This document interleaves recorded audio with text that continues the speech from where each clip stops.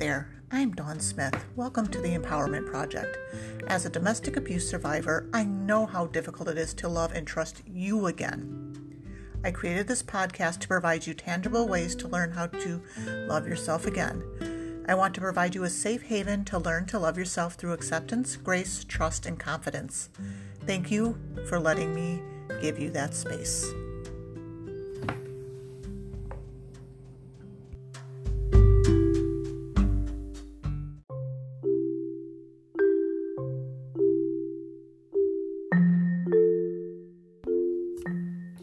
Bring your own joy, bring your own happiness.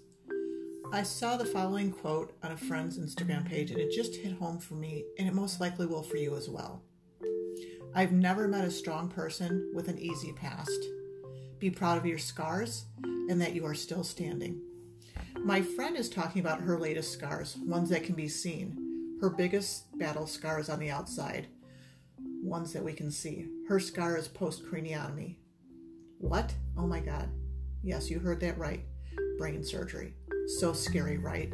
But she is reminded that she survived and was given another chance.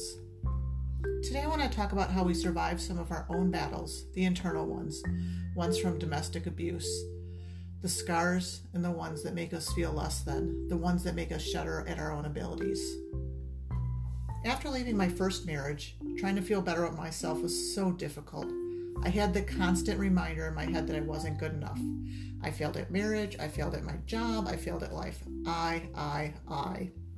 And all the reasons kept on pouring in.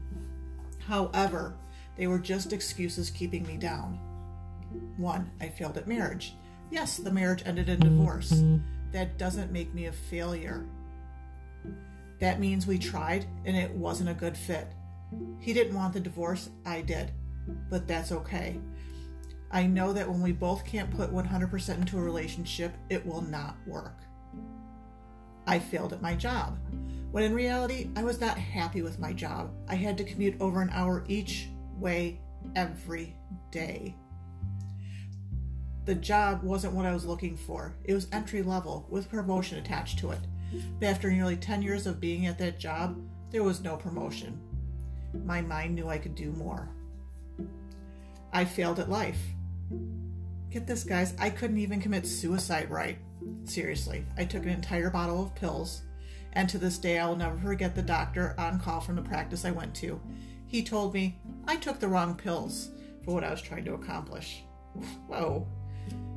What this ended up being was a wake-up call. This was my second chance to make things right. These are my scars, my story, my past. But they do not define me anymore. They help me survive and become stronger every day.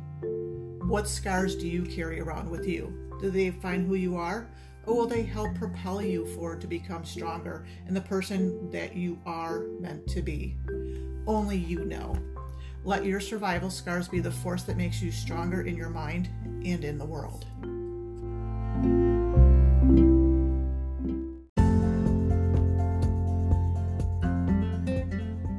Comments, questions, or concerns about today's podcast? Drop it in the comments below. I want to hear from you. Thanks.